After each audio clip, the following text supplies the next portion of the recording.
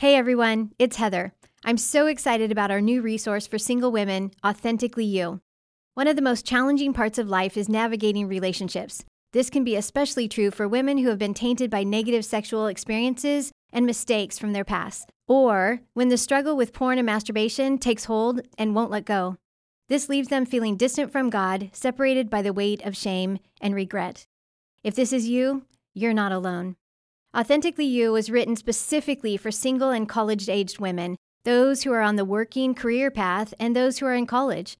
This 20-lesson curriculum is easily adaptable to a busy work schedule or a college semester system. Through this group experience, you'll explore how your past pain and trauma contribute to distorted beliefs and an unhealthy thought life. You'll uncover the role your family of origin plays in your past and current behaviors and address the issues that perpetuate compulsive and addictive patterns. And through the use of weekly exercises, strategic tools, and self-care focus, you'll learn how to live in health, how to live as your true, authentic self. I know God has a plan for your life to bring you to a place of health and wholeness. If you allow it, God will do amazing things in you and through you. So pre-order today, Authentically You. Go to puredesire.org/AY. That's puredesire.org/AY. You're listening to the Pure Desire Podcast, your safe place to find hope, healing, and freedom from sexual addiction, betrayal, and relationship issues. What is up? I'm your host, Trevor Windsor, and you're listening to episode 217 of the Pure Desire Podcast. Here joining me as always is my co-host, Nick Stumba. The foot is down. The foot is down. So good. I know what it is. Do you know what it is, Justin? Ooh, now he's doing pop quizzes on the producer. Wow. Pop quiz. Okay. I'm not even going to fill it in. I'm not even going to fill it in for the listener. Just say the sports. That's always a good guess. The sports. No, that is from the movie Inside Out. And we mentioned the movie Inside Out. We did mention this episode, the movie. so I had to. So we had. So bring this it is in. Yes, and I'm so glad that you did. So this is episode 2 of our 2-part series with Jenna Riemersma. Jenna is a clinician. She's a speaker. And she speaks and has written, she's also an author, wrote a book called Altogether You, and it talks about a therapy model known as internal family systems. And we had her on today to round out this 2-part episode on IFS and betrayal. Yeah, we just want to keep introducing to people a new lens, and she uses that terminology, a new lens of seeing their world, and in particular their interior world. And so last week, focusing on the addiction side, wanting to do the same with the betrayal side, to just say, how could these insights from IFS benefit the work that we're doing in recovery? Because I think the language is very harmonious with what we do at Pure Desire and in our groups, but it just brings in some different dynamics that, honestly, I hadn't really heard or thought about until I encountered IFS 2-3 years ago. So for some listeners, this is just going to build on insights they have. For others, like we mentioned last week, it's kind of new, and I would highly recommend her book. Her book is really, I think, put at a level that all of us can understand. It's not like counseling jargon, and it's not just if you're in a master's degree program. I really think God has gifted Jenna to communicate this to the body of Christ in a way that we can digest it and go, oh, I've never thought about it like that. So if you like today and you haven't picked up Altogether You, that is on our website at Pure Desire or on Amazon. We'd love to have you get that, in addition to coming and hearing Jenna at the summit. The summit. Right around the corner. She is. Just in a couple weeks, she is our keynote speaker, speaking 2 sessions at our Pure Desire Summit. You can register for in-person here in Troutdale, Oregon, September 10 and 11, or you can register virtually. Just go to puredesire.org/summit. And today, the episode is sponsored by one of the sponsors of the summit, and that's Bethesda Workshops. They're located in Nashville, Tennessee. They provide short-term Christian-based clinical workshops for people affected by sexual addiction. They're all led by certified sex addiction therapists. Their 4-day workshops are for partners of sex addicts, male and female sex addicts, couples, and teens. The fees for these cover lodging, meals, and transportation to and from the airport, and they do have payment plans and limited scholarships. Bethesda is, like I said, one of our sponsors for the upcoming Pure Desire Summit. Remember, that's September 10 and 11, either online or in person at Harvest Christian Church in Troutdale, Oregon. For more information on Bethesda workshops and to register, you can visit BethesdaWorkshops.org and jumpstart your healing process. A few more things before we get into the episode with Jenna. Subscribe to the podcast, follow us on social media, and remember and listen, you are going to want to watch this episode on YouTube. The audio is so great, but man, last week was so good. You have to see these so good. So here is our conversation with Jenna Riemersma on internal family systems and betrayal. All right, Jenna Riemersma, back-to-back episodes. Thanks for spending some more time with us. Take 2. Great to be here. We love our time with you, and this is a part 2. If you have not listened, and we'll talk about this in the intro as well, but if you have not listened to part 1, please listen to part 1. And if you want maybe even an entire episode on internal family systems, go back and listen to episode 160 that we did with her. But Jenna, your new book and your counseling is focused on a therapy model that's called Internal Family Systems. It's a great model. It's really, really powerful, and you get to talk about it at our upcoming summit next month. We're really, really excited about that. But we wanted to have this 2-parter where we talk about how the IFS therapy model integrates with helping people with addiction. And then we want to, in this episode, look at how it integrates with betrayal. Because there are a lot of what I understand to be similar messages. But man, not all the parts might look the same or be in the same kind of roles. So I'm excited for this. And I'll just say this for you, listener. If you want more of a recap of the IFS, like I said, go back and listen to the episode before this one. And then also Jenna talks about how our God image or our core isn't impacted by the flooding of the system, by any of the exiles that we have. I'm just making sure I'm saying that right, that doesn't change. Yeah. Okay, cool. All right, so let's just jump in then with the betrayal side. You talked about exiles, and we specifically talked about shame being one of those exiles in the last episode. How do exiles play out in betrayal? Is there anything specific about how those exiles show up when we experience betrayal trauma? Yeah, for sure. And just for those who may not have familiarity with the model, the model just basically states that at our core, we're created in the image of God, and the God image is there within us. In IFS language, we call that our self or our authentic self. Our exiles are the parts of us that carry our pain, and our protectors are the parts of us that try to protect us from pain. Managers do it proactively, firefighters do it reactively.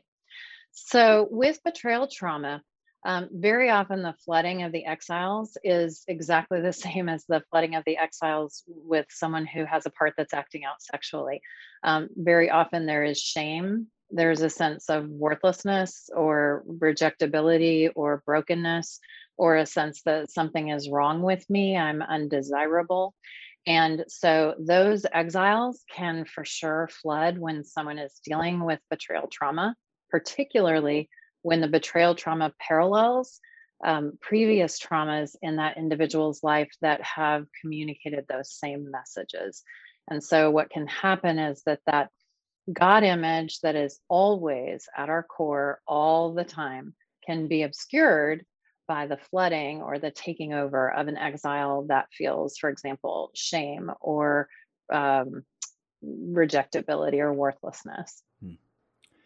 So what would you say, Jen? I'm just thinking of a follow-up question here for some of our listeners that maybe feel like, they didn't have betrayal trauma as a child. They didn't experience sexual abuse. And I mean, I know many did. Mm-hmm. And so they might find an easier connection if they've had that kind of trauma. But what about the listeners like, I grew up in a good Christian home, never felt betrayed, but I still feel that my spouse's betrayal is tapping into some deep wounds or trauma. How do you see that happening? And how would you help that person make that connection when it's not as clear or obvious? Yeah.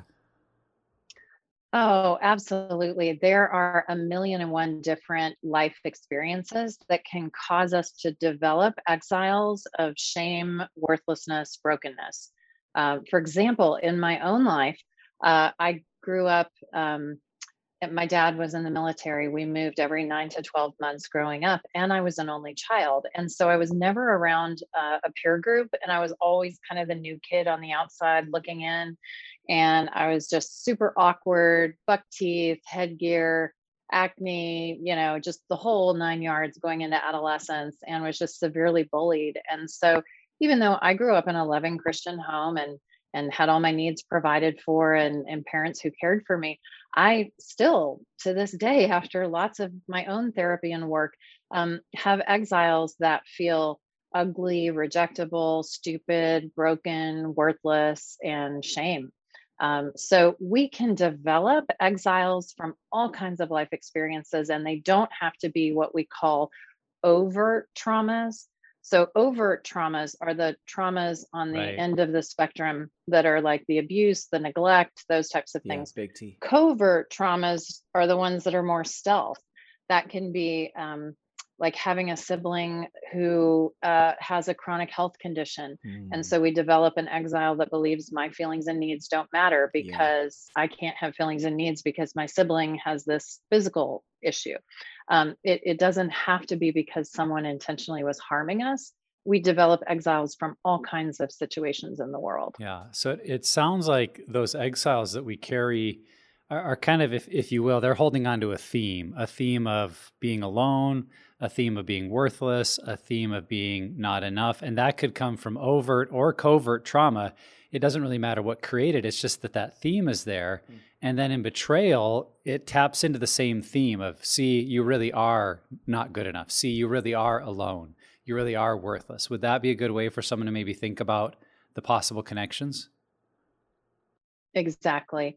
And I have a cheesy phrase that I use. If it's hysterical, it's historical. Huh. And what that means is if we have an elevated emotional response Yeah. to a situation, it's telling us it's tapping into something deeper. And I want to be cautious with that because betrayal trauma, no matter where kind of on the spectrum the acting out behavior was, betrayal trauma is a massive capital T trauma. So it is appropriate and reasonable to have a really strong emotional response to betrayal trauma. Um, and what we notice is that when it's tapping into something deeper, it's going to feel almost impossible to navigate that emotional flooding. It's going to feel almost even bigger than the betrayal trauma, and that just lets us know that we have some exiles from perhaps earlier in our life that are getting activated in this current situation because it's reminding them of the themes of the trauma burdens that they carry. And there's honestly no person on the face of the planet who has not endured some type of trauma. We are all trauma survivors at this point, even if you just want to look at global pandemic or global, uh, wildfires and flooding. I mean, just from natural phenomenon, we are all trauma survivors. And so we all have exiles that are going to flood when we feel powerless, rejected, hopeless, worthless. It's just a natural part of being human. Yeah, I like what you're saying, Jenna, the way that we can really see these universal principles, that this isn't just for like a select group that's experienced really bad stuff, but that all of us carry these exiles that are carrying our pain and can get activated. And then what we talked about in the last episode is the way that those managers step in. The protectors, both the proactive managers and then the reactive firefighters. So through that lens of betrayal trauma, talk a little bit about how those protectors tend to work when a spouse is feeling all these deep emotions of betrayal and walking through recovery. Yeah, for sure. I'm thinking that to illustrate that, it's really going to be kind of important to have a few props. What do you think? Always. You know the answer to this already. Okay. I know. Okay, very good. All right. So, for those of you joining us by video, I'm holding up my very fabulous Baby Yoda mask from the dollar store. And this is as close as I could find to representing the God image within us. So I'm going to go with this sort of Zen, powerful baby Yoda thing.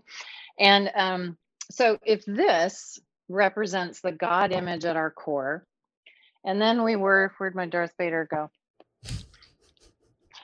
And then we were because you really can't talk about trauma without Darth Vader. Um, and we have someone who is experiencing betrayal trauma and goes through, let's say, a trauma trigger. So let me just put together kind of a random composite fictional client. So let's say we've got an individual who's been married, 2 kids, married 12 years, discovers husband's acting out. Husband gets in recovery, spouse gets in healing support groups, and is going along. They're kind of rebuilding, and all of a sudden there's a trigger. Maybe spouse walks into the living room and the person in sexual recovery snaps down their laptop. And it may have been perfectly innocent, but all of a sudden, the betrayed spouse gets flooded with an exile, and I'm representing that here by my Darth Vader mask. So we instantly stop feeling calm, curious, connected, right? That goes away immediately. And suddenly we're feeling afraid, powerless, panicked, rejected, all of those things. And so this is a really intolerable state. And so betrayed partners often will develop protectors to try to manage this. One of them might be rage. It might be raging at the person. What are you doing on that computer? Blah, blah, blah. And of course, the goal of that raging part is to try to protect the partner from having to feel this powerlessness and this sense of rejection.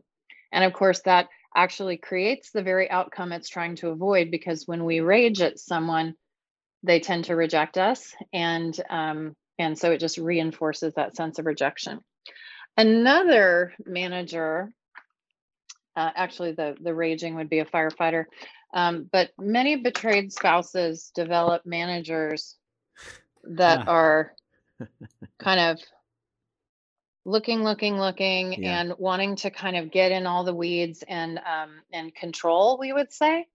And this is not who that part of the spouse is, but it can take over and obscure the baby Yoda. Yeah. And so we no longer are feeling calm, curious, connected. And now there's this kind of panicky, like I've got to put a tracker on the car and manage all the Detective things mode. and read all the things.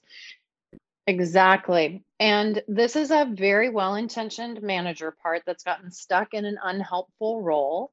It's clear it's trying to help protect the betrayed partner from the terrifying experience of having something come out of ever-loving left field and demolish their world. And usually the theory of this controlling manager part is, if I can control everything, or if I can know all the information or read all the phone records or read all the emails or whatever it is, then nothing can come out of left field and sucker punch me like this did the first time. So this, of course, is a very understandable manager. It's gotten stuck in an unhelpful role. And it winds up, just like all of our burden parts, making things worse, even though it's trying to make it better.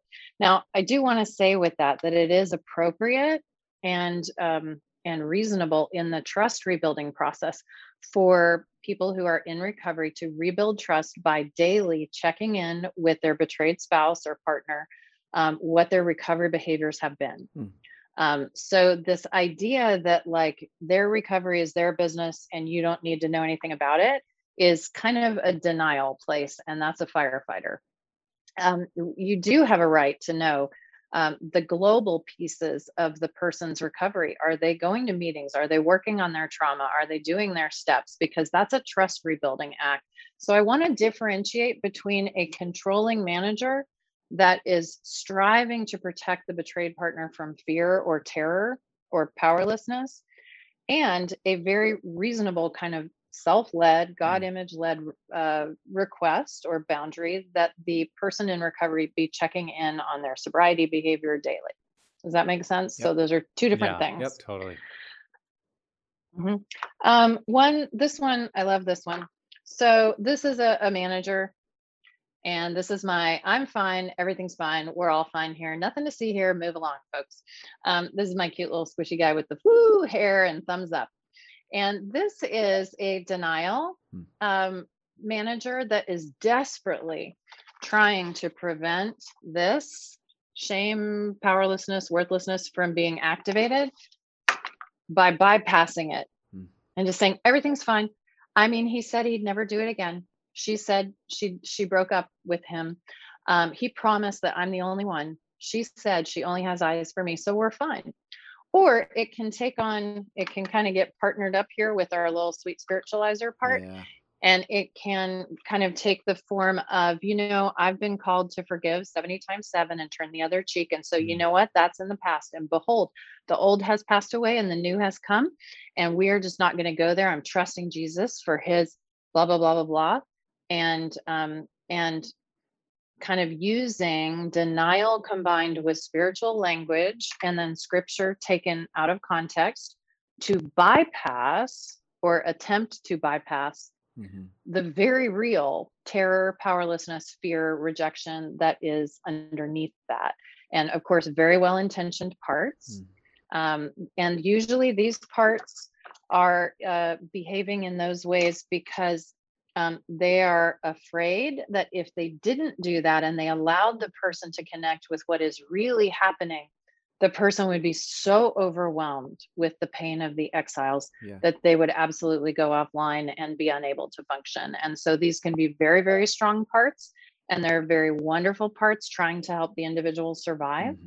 But that's one. Here's another one with partners. So this one is a firefighter. And what can happen, this firefighter develops, let's talk a little bit about this. So let's say that we experience a situation that is profoundly terrifying, okay? And we can't fight and we can't flee, okay? Fight, flight, or flee. These are the body's autonomic responses. And let's say that we are trapped and unable to do that. So the dorsal vagal response is freeze or fawn.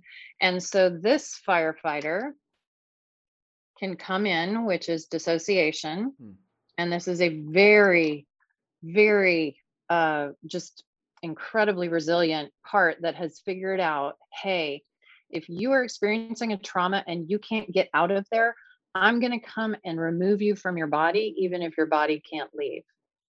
And so these dissociative firefighters are really, really powerful and strong because they often form in early childhood trauma. Because as children, we can't go up against the adults who may be creating a lack of safety for us. And we can't run away because we can't survive on our own. So dissociation is a super resourceful firefighter part that jumps in when circumstances are overwhelming to take us out of our body so that we can survive. And so that's another one that can come up in betrayal trauma. Yeah.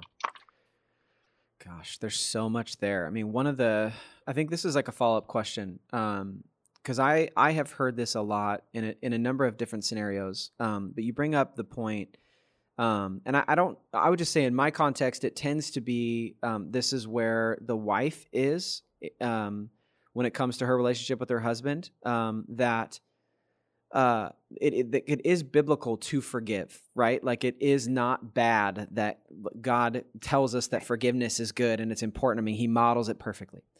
So how can we tell it's that spiritualizer mixed with the denial, and where's that line between that and actual forgiveness? Like the actual, I am processing it. Can you kind of help give that distinction? Yeah, it's a beautiful question because I think that is, we tend to not know the difference because the language and what it looks like on the outside looks identical. Yeah. But what I will say is that authentic forgiveness is coming from this place here, the God image within us. And yes, forgiveness is important. It is healthy. It is freeing. And well, there's a couple of things I want to say about that. We know the difference because this spirit of forgiveness is an overflow and it is more of a surrender. This forgiveness is what it is, a desperate attempt to avoid feeling pain. And that's a very different thing because we can forgive someone who is not repentant, who is not in recovery, who's not doing any of the things, but we don't necessarily stay in relationship with those people. And in that case, We can forgive as just simply an act of the will. Mm-hmm. However, if we are going to authentically forgive from this place of the God image, in order for that not to be a place of denial, there's a couple of things we need to make sure are happening, and they need to happen in the right order. Number one, we have to know what we are forgiving. Okay. Read formal disclosure, not discovery, not I promise that's all there is. Yeah. Not dribble and a little more comes out. I mean, formal disclosure. We get the whole story, we get the whole truth. And number two, we have to feel and grieve the losses associated with what we have lost. Yeah. We have to feel it in order to heal it. The third step then is forgiveness. And if we try to get the cart before the horse and we try to offer forgiveness before we know what we're forgiving, or before we've grieved what we are forgiving, forgiveness is not forgiveness, it's denial. And there's a phrase for this called spiritual bypass. Yep. It's basically trying to use the spiritual language of forgiveness as a way of bypassing the grief work. And what happens is it short circuits our healing process and we get stuck. So we have to keep revisiting and revisiting and revisiting, and we get really angry and frustrated because it's, quote, not working, and we don't feel free, and we, all the things. And that can really impair the coupleship's recovery. Yeah. And again, not because the betrayed spouse is at fault for the acting out, but when we have heard teaching about forgiveness, that it's just you just do it, and you don't need to know the things, you don't need to grieve it, whatever. It creates this dilemma for the betrayed spouse of being stuck in the grief process and not necessarily knowing why, and then getting blamed. Like, why can't you get over it? When are you going to get past this? He's been in recovery for 3 years, and this kind of blaming. And all that's happened is we've just gotten a little bit the cart before the horse on forgiveness, and we have short circuited their process. Yeah, I think we do that. So anyway, to answer, sorry. Oh, I was just jumping in to agree and say, as a pastor, I think we use verses and the intention behind them is good to say, like, forgive one another as God in Christ Jesus has forgiven you. And we can take that and apply it kind of in a spiritualized way of like, well, I have no choice here. I just have to forgive and move on. Mm-hmm. And there is some truth to that command to forgive. But what we miss when we teach that is that God already, when God forgave you in Christ Jesus, he knew perfectly 100% what he was forgiving. Yeah. And as, a perfectly emotionally regulated being, he didn't, in a sense, need that time or space to grieve. He was able to move to that place of forgiving us through Christ Jesus. And yet when we tell people, well, just forgive like God forgave you, it's almost like saying to people, because you have to be like God. You have to, but we don't. Yeah. We don't know perfectly what's been done to us. We haven't had time to grieve. And so I think in the encouragement we give to people, that forgiveness, I believe, yes, is commanded, but being God is not commanded or wise or healthy to attempt. And so as human beings, we need to be able to know what's happened and process. And I just think it means for many of us, if we're listening and we're in leadership or have a role in speaking or counseling, like, we need to allow for that process, just like you said, Jenna, to take place so that when forgiveness comes, it's really coming from that authentic place of it's true forgiveness and not just, well, an act of the will, like I grit my teeth and say I forgive, and yet we find out over and over that person just stays stuck. Yeah. And I think that we can tell the difference when we drop underneath it and look at what's motivating it. If we're engaged in a behavior, and it doesn't matter what the behavior is, spiritualizing and forgiving or exercising, and we're engaged in that in an attempt to avoid pain, like I have to forgive so I don't have to feel these yucky feelings of betrayal, or I have to exercise so that I stay looking a certain way and then I don't get rejected. If what's motivating it is avoiding pain, it's a burdened part. Yeah. If what's motivating it is an overflow of our authentic, kind of centered, grounded self or God image, then it's not. Yeah. And they can look identical on the surface, but have very different motivators. Yeah. Yeah. And that's going to take some work to discern what's happening. Yeah. And I mean, this is a good plug for why groups are so important, or why going to see a counselor is so important. You're giving the keys to someone else who can help you see those distinctions.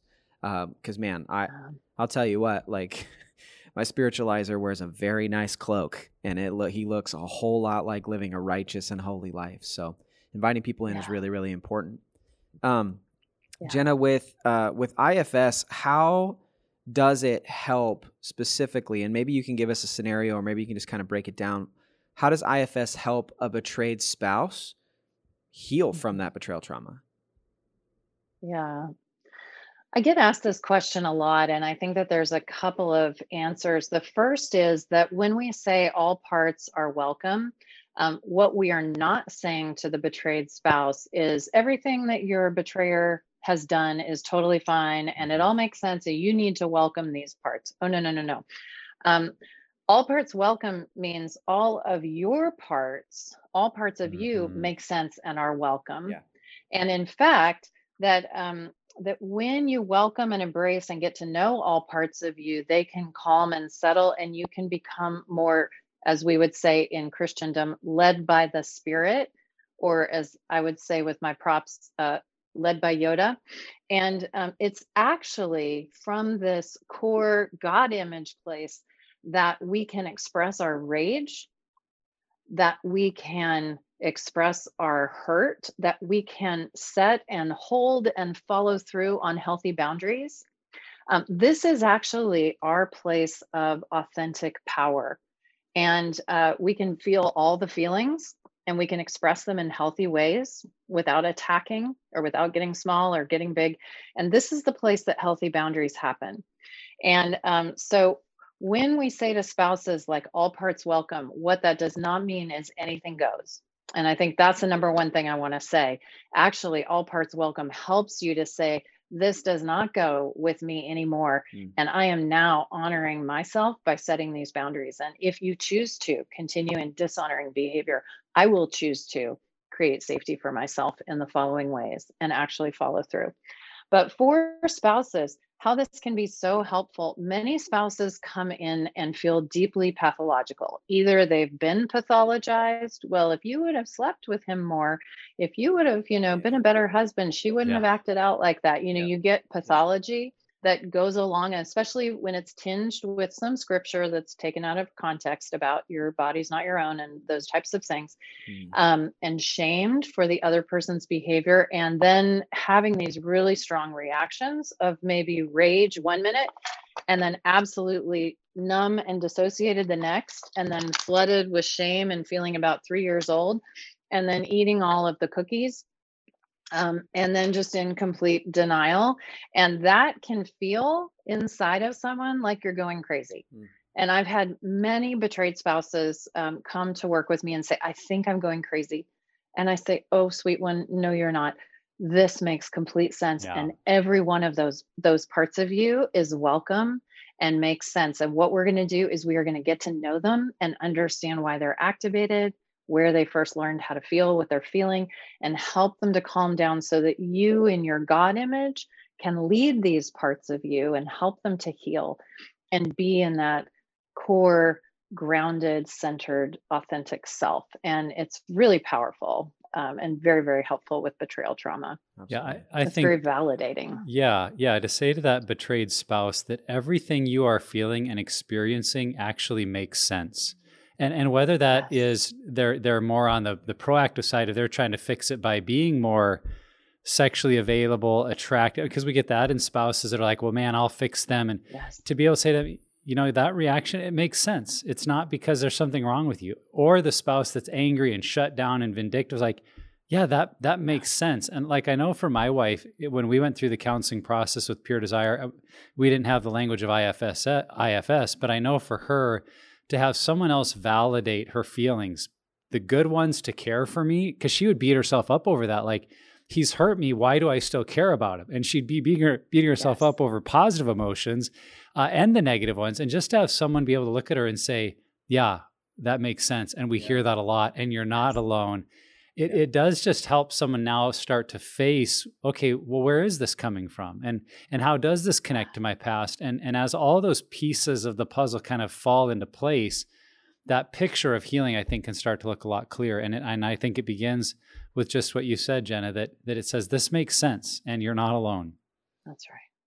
That's exactly right. And it is completely normal for all human beings to have parts at war, particularly when they're triggered in trauma. And so most spouses or partners that I've ever worked with have one part that wants to connect with the person who's acting out, maybe be hypersexual for a while and try to meet those sexual needs, or caretake the person who's been acting out. And then other parts that want to just absolutely rip them to shreds and divorce today. And those are two different parts that are at war, both of which are trying to help protect the betrayed spouse or betrayed partner in ways that make sense. And when we understand that, the individual can listen to both of those parts of themselves, gain the wisdom from them, and then move forward in a really honoring way. Yeah. Yeah. So let's talk about the relationships for that person who's experienced betrayal, because when there's betrayal, obviously it's relationships, and in particular a marriage, that's often been undercut. And we're trying to figure out, okay, how do I relate to people now? So for that betrayed spouse, when they realize that their spouse's or maybe even a family member's behavior is triggering a protector in them, is that something they should communicate? Is that something they should say to their spouse or family member? Or is this the kind of work that they should do on their own or with someone else? What are your thoughts about that as a betrayed spouse is working through realizing they're being triggered? Yeah, there's so many different life contexts that I think that would be very individual. For example, if someone is in a domestic violence situation, I would not be communicating that. I would be looking for a shelter, and a place that someone could go to avoid the domestic violence. If you're in a relationship where both people are in therapy and in recovery, and you're working with someone who's very tenderhearted and wanting to, rebuild trust, to say in that moment, you know what, I'm aware that there's a part of me, and notice how powerful that language is. It's not all of me, it's a part of me. Yeah. Let's use the example that I used before, where the betrayed spouse or partner walks into the room and the individual shuts their laptop really fast. Rather than being taken over by a part, either a part that says my feelings and needs don't matter, so it pretends like, didn't see anything, or a raging part, or a controlling part, open that up right now and let me see what you were looking at. Rather than that, saying, you know what, hold on a second. Would it be okay if I just checked in for a minute?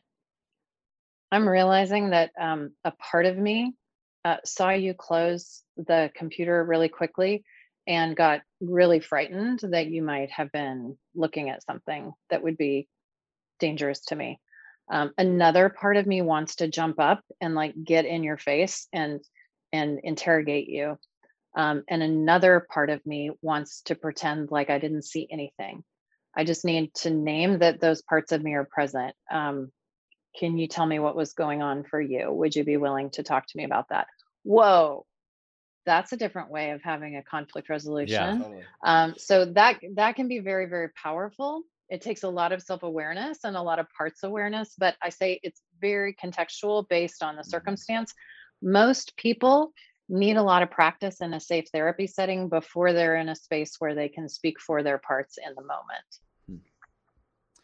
So as a betrayed spouse, is it, because as we get into, because we really want both the betrayed spouse and anyone who's experiencing, to use your language, who has a part that's acting out sexually in unhealthy ways.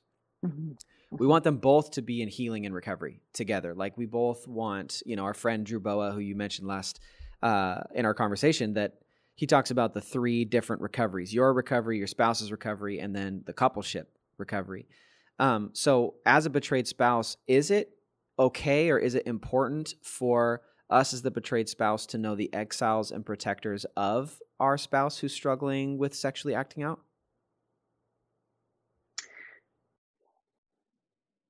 I would say, again, that depends on sure, the classic answer. It depends. The uniqueness. Yeah. Next question. Yeah. Thank you. Well, because I think circumstances vary. There are some betrayed partners whose way of coping is wanting to know everything. Yeah. And they would like to be in the other person's therapy session. They want to know everything that they're working on. And that is a control manager.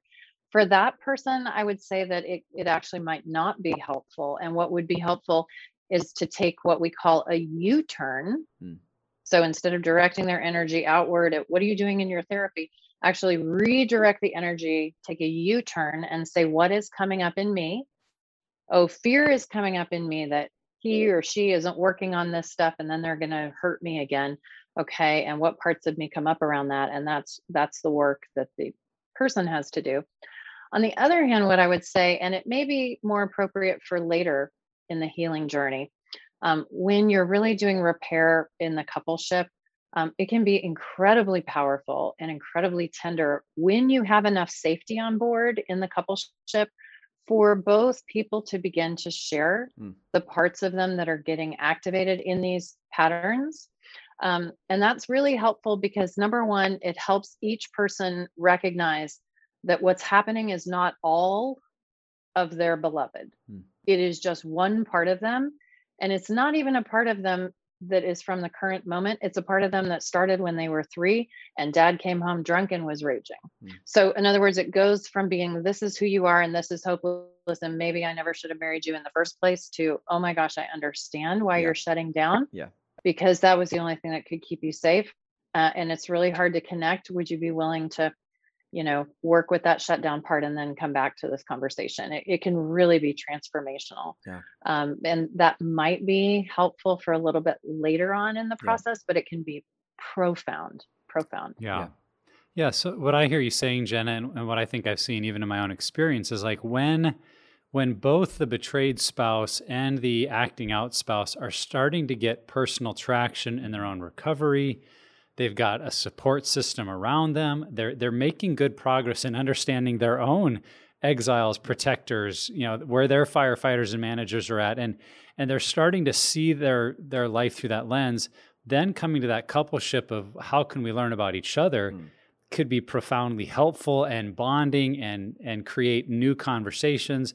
But doing that too soon or too early in the process can start to become a way actually to deflect away from my own healing and be more mindful of wanting my spouse to get better. And I guess I just wanted to speak up and say this for all who are listening that are on the sexual addiction or the acting out side. We tend to be in a hurry to want to look across the room or the sofa, if you will, to say, well, what are you doing? Because look at all this great work I'm doing in my group and I'm not acting out. And we want to see their progress. Like we got to be really careful before making that turn and make sure that we have really made significant strides. And that when we make that turn towards our spouse, it's not out of well, now I'm going to help fix you, but out of a place of really, I want to truly understand what drives you. I want to understand the things that are important to you. I want to understand, what's led to the exiles in your life so that we can grow and mature as a couple. Well, then that, as you said, Jenna, can be a really beautiful thing. Yeah. What that is, once there's enough safety established in the coupleship, is it's true intimacy. Because that is the definition of into me you see. And at least what I've experienced in my own life and seen in couples' lives. So I've been married 26 years and every marriage has repetitive conflict where over time your parts develop relationships with your partner's parts. And oddly, we pick people who our parts wound each other's early exiles in their behaviors. And that becomes the chronic repetitive cycle in the coupleship. And I know that my husband and I have had some really profound moments around our little repetitive go around and the kind of repetitive conflict that we have had in our lives when we stopped speaking from our protective parts and started speaking for our parts. And, this is 15 years of therapy later, but saying, you know what, there's a really young part of me, this little girl who always felt so overwhelmed by this important person in my early life who brought a lot of attention to us. And the only way she knows how to get safe is to shut down. And when you get big like that, when I experience that bigness, this little girl gets triggered and wants to shut down. And then for him to say, wow, well, when I don't feel safe or when I don't feel heard, this part of me that had to get big to keep me Yep. safe when I was in my early life wants to get big and get bigger so that you'll hear me. And Huh. it's really trying hard to protect this vulnerable little one that wasn't feeling heard when I was very young. And so that can just be transformational, and that is intimacy, Gosh, these which is episodes the are like opposite of addiction. yeah, totally. These episodes are like counseling sessions. Like I'm listening to her and I'm just like, dang it, I do that. Oh, yep, there's that part. Oh, yeah. Oh, I didn't. All parts welcome, that Trevor. part's been All hiding parts over there in welcome. the corner for a while. Like, yeah. Well, All parts welcome. Yeah, That's right. I Yeah. think for a lot of couples, just that little nugget of wisdom could help them to start speaking for their parts and not saying, well, I am so angry, but instead saying, there's a part of me that's really triggered to anger because of this. And here's why I think it triggers so much anger. And that's just like you said, it's a different conversation than just expressing the anger and acting like that's all of me. So hopefully some couples could work on just using that language this week. Jenna, another thing that we've seen to be so true is that our spouse's addiction can trigger really deep-seated feelings in us of rejection, shame, comparison. Why am I not enough? So if we're the betrayed spouse, how can we learn to have compassion for those parts of us that feel so shameful and not enough and move towards them when in our background or theology, we've defined those parts as being so negative or ugly? How can we move towards them? Yeah, this can be difficult if if we've received messages that if we're feeling negative emotions, we are doing our quote, our faith wrong. So like we feel fear or brokenness, that is because we don't have enough faith, or we're not close enough to God, or we're not trusting God enough, that there's something sinful about negative emotion. And the truth is that God actually put those negative emotions in us for a reason. And they are in us so that we will listen to the messages that they have to deliver to us. There's a major problem if we cannot feel pain. And in my book, I talk about how leprosy is the physical equivalent of this. In leprosy, the nerve endings die, and so you can't feel any physical pain. Well, that's sort of our culture's definition of nirvana. But the reality is, when we can't feel pain, there's a real problem, because if I'm chatting you up and I put my hand on a hot stove, I'm not going to realize that my hand is burning until I smell the flesh. And I look down and say, oh no, my hand is on the stove. It is vitally critical. And God put these emotions in us so that we could listen to the messages that they have for us. That's so good. And moving toward them is the way to do that. And we really instinctively move against them because we're told they're sinful or they're wrong, and they certainly don't feel good. So it's very hard to move toward them. So to help people with that, I have actually distilled the power of the essence of the internal family systems model and attachment and some other theories down into 3 words, because I realized there's this huge gap between the number of people who are suffering and access to care. And I wanted to bridge that gap. So I distilled it into 3 words that everybody can remember and apply and change their life. And those 3 words are notice, know, and need. And that is the whole essence of how we move toward, which is the name of this approach, move toward the parts of ourselves that are hard to move toward. So what I would say is, if you're noticing that you are being flooded with fear, let's say, great. Number 1, notice it. Where's it showing up in your body? Maybe a racing heart, maybe shortness of breath, maybe a tightening in the throat.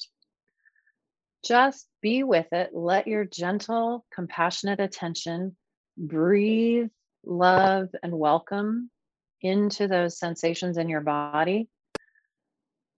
Just for 30 seconds, just be with it without any effort to change it or shift it in any way. So welcoming and noticing this part of you. The number 2 is know. You can literally ask this part of you, what do you want me to know? What do you want me to know about why you just got triggered in this moment? What do you want me to know about where you first learned to feel this way? Where did you first learn how to feel panic and fear?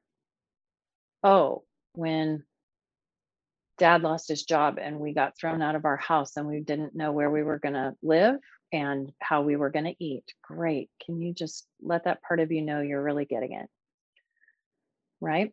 And then number 3 is need. Ask this part of you, what do you need from me right now to feel just a little bit less activated?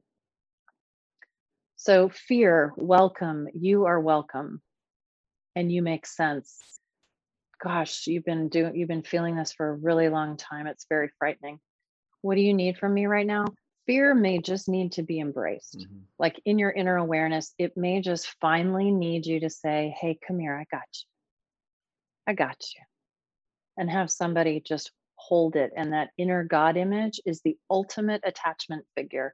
Let those little ones run to Jesus and do not forbid them, for such is the kingdom of heaven. These parts of us that feel fear, shame, terror, these are young parts of us. Let them just run and cling to Jesus. Not in a spiritualizer sense, in a like genuine way. Maybe this part of you needs you to do something in your external world. Use your voice, set a boundary, say something is not acceptable, that you're no longer going to tolerate being abused or mistreated or lied to or gaslit. Maybe it needs you to ask for help or prioritize your feelings and needs, and then it will calm down. Yeah. So you can see that this simple 3-word approach, notice, know, and need, can really be transformational, because no matter what part of us we're flooded by, fear, shame, any of that, we can learn to listen to the important message that it has and what it needs us to do in our adult self and that God image to help take care of it, so that we can be, quote, led by the Spirit and not by our burdened parts. Yeah, and Jenna talked through that same process in our last episode. So listener, if you missed that, not only did she talk through it, but then actually led us through kind of a guided exercise to take those steps. And I think what's important to acknowledge here is we want to move towards, whether we're the one acting out or feeling betrayed or we're somewhere on both sides of the spectrum, like this is the kind of work we can all do. This isn't just reserved for a few people that like have deep insights into themselves, because I think in a journey like this, we might feel like, I don't know what I'm feeling. I'm just feeling really angry or hopeless or lost. Right. And what I've just seen over and over, both for myself and others using some of these tools that Jenna has, is if you'll take a few deep breaths and just without expectations, walk through that process, it is amazing how much your parts want to talk with you, how much your inner world wants to say something and be listened to. And I just want to say to you, listener, like there's more here probably than you're expecting. And so just go into it with an open heart to say, Lord, if you can use this to help me get in touch with what's really going on inside of me, if I can learn in a new way to move towards those parts of myself that I've ignored for my whole life, God, I want you to use this. And I wanted to vouch for that. I really think there's a lot of benefit here, no matter where you're at on your journey. And honestly, like it takes time to develop relationships in life. It takes time to develop relationships with your parts that you've been running away from. That's a good point. Give yourself that grace that maybe your first couple conversations are going to be super awkward, and that's okay. Something, Jenna, as you were talking to, that came to mind is that we know that the healing process requires having new experiences to replace those old traumatic experiences. And what I just realized is you're describing an experience for that part that's been burdened and damaged by trauma and sin. And you're facilitating a conversation that is creating that new experience for that part. I think that it's got to incorporate other people as well to some level. But what's really cool is I'm kind of kickstarting this brand new experience with this part where, look, you are welcome here. It is okay. I've heard you talk about it, Nick, in the counseling process, where Dr. Ted was talking to you about thanking the addiction for what it like did for you. So those kind of conversations, and that's what's really cool is we can almost kickstart those brand new experiences just by ourselves, by engaging in this approach to our parts. That's right. And one of the things that creates the quality of trauma is not just the experience, because two people can go through the same traumatic Mm-hmm. experience and one person will come out with a burdened part and the other one won't. And very often, what makes the difference is the experience of being alone in it and powerless over it. And so, for these burdened young parts of us, they very often, when they originally became burdened with these feelings, they were all alone. When we were 4 or 5 years old and alcoholic parent came in and started beating up, mom or dad, there was nobody there to protect or to care for, to create safety. And so there's this profound sense of, I'm all alone. Like, it's up to me to figure this out. And I'm 3 years old. I Yeah. don't know how to do that. Yeah. And so when we bring these parts into relationship with the God image within, the part is no longer alone. And that is repair. And that's profoundly repairing and healing. And then that flows out into other relationships. And it's an inside out job rather than an outside in. And we carry that perfect attachment figure of the divine within us at all times. We don't have to go looking for it or wait till our partner is in recovery long enough to become a good attachment figure. It's in here. When we were in, I just want to say this, when we were in Mod 1 and you were teaching, you talked about the movie Inside Out, and there was this little piece of how it was integrated with IFS. Can you just say that really quick? So, because like the movie is profound because of its integration with IFS. Can you talk about that for a second? Yes, I would love to. So IFS is taking the world by storm, not just the therapy world. It is growing. Right now, there are 9,000, at last I heard, people on the wait list to get into the level 1 training. And it's gone to a lottery system. They cannot keep up with it. So we have IFS being developed in school systems for dealing with bullying and depression, anxiety among our children. We have IFS being used in international peace negotiations. We have certainly IFS is used in therapy. We have IFS being used with business leaders to be self-led leaders. And IFS is being used to bring awareness to the world, and Pixar partnered with the IFS Institute to create the movie Inside Out specifically to bring the principles of IFS to children so that even little biddies could understand this. And so moms and dads, for those of our listeners who are moms and dads and are brokenhearted, starting to realize the generational legacies that have been passed down that have wound them up in listening to this podcast, and wanting to interrupt those generational patterns before they reach their children, there is nothing more powerful that you can do. You're not going to be able to shield your children from all pain and suffering. I so wish we had that easy button, but we don't have it. But what we can do is, when our children encounter this pain and this suffering that sexual addiction and betrayal trauma is going to bring into the family, it is, to teach them to name what they're feeling, welcome it. It's safe to feel all the things you're feeling, and teach them, where do you notice the anger in your body? Do you think there's something the angry part of you wants you to know? It needs you to like pound on something? Awesome. Let's go get pillows and beat the pillows.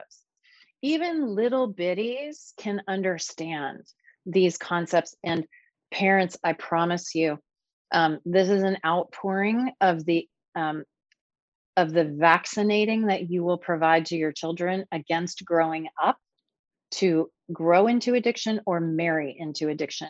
When we can welcome and move toward our feelings, we do not need addicted parts. So if we can equip our children to notice, know, need, identify their feelings and move toward them, man, unbelievable. The legacy patterns that will be changing, just look out. Because imagine, I want you, listener, to rewind in your own life story and imagine if your mom or dad had the chance to know what you know after listening to this, and had been able to begin, not perfectly, but begin to move toward their parts and notice, know, and need, and then teach you to do the same. Can you even fathom the different trajectory that your life would have taken? So that gift that we can offer our children is profound. Do not underestimate it. This is what changes those generational patterns. And I believe that's why in scripture it says the sins of the fathers are going to pass down the second and third generation. Why? Because God's vindictive? No, because in that day and age, the second and third generation lived under the same roof together. So that's what was going on in the milieu. Yeah. But the blessings go to the thousandth generation. When somebody stops that trajectory and begins to move toward all the feelings, changes everything for all the many generations following. And it's powerful. So let me encourage you, moms and dads, this stuff is not just for us as individuals, this is for our kiddos, and it changes everything. So good. Thank you for going off on that. That's great. That's a great a great way just really to end the episode. But I also want to give you the opportunity just for anybody who is experiencing betrayal trauma and is working through or realizing they need to work through and heal that. When it comes to IFS, what encouragement would you give someone in that situation? Yes, run, do not walk to your nearest way that you can get IFS. And I'm passionate about bringing this to the world in really accessible ways. So if you go to my website, jennariemersma.com, I have a Move Toward tab. I have an IFS tab. You can click on that. And I've got all kinds of free guided meditations to help you move toward different parts of you. I have free downloadable worksheets. I've got all kinds of things. I've written my book, Altogether You, Experiencing Personal and Spiritual Transformation with Internal Family Systems Therapy, specifically to help everyday people who don't have a therapy background not only understand these concepts, but then apply them. This book is just filled with active exercises to help you get a little nugget and then apply it, and get a nugget and apply it. I have an online workshop where I literally teach through the book and do guided meditations and have journaling exercises, and that's available on my website. And on bloomforwomen.com and pathformen.com, I teach free courses that explain parts and use props and pillows to demonstrate betrayal trauma and parts that act out sexually.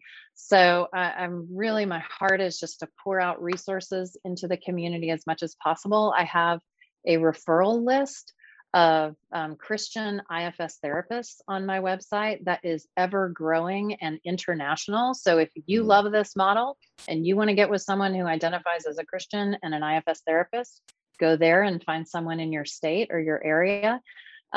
And I also have a link to the whole IFS therapist directory all over the world for all IFS therapists. And those are great ways that you can connect with support and really begin to move toward all parts of you so they can heal. Because betrayed partners, recovery is not because you've done something wrong. Recovery is recovery from trauma, trauma that has been done to you, but that does not need to define you. Yeah.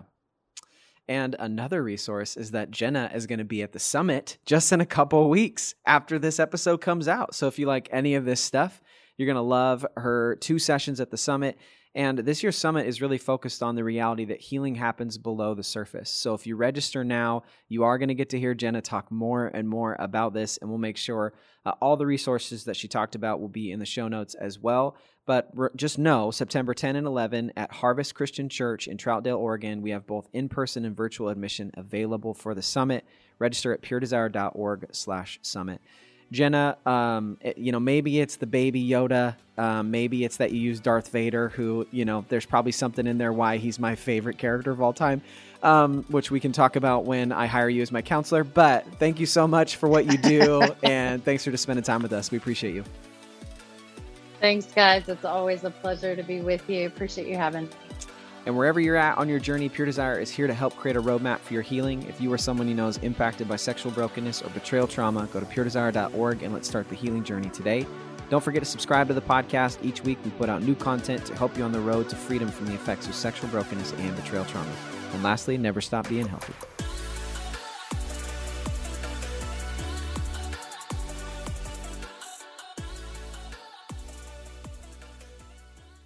Here's what's coming up next week on the Pure Desire podcast. every woman that takes a breath. This is going to be one of our best resources that we've ever put out. They're wanting to be married. They're wanting to be sexual. And they're saying, what does this even look like? Is it even okay to have these discussions? I think that's one of the things that's interesting about women who struggle is that we don't take good care of ourselves. Right. We're the last person, and sometimes we are taking care of everybody else, but we're the last person that we take care of. And that, I think, is my favorite part about these resources.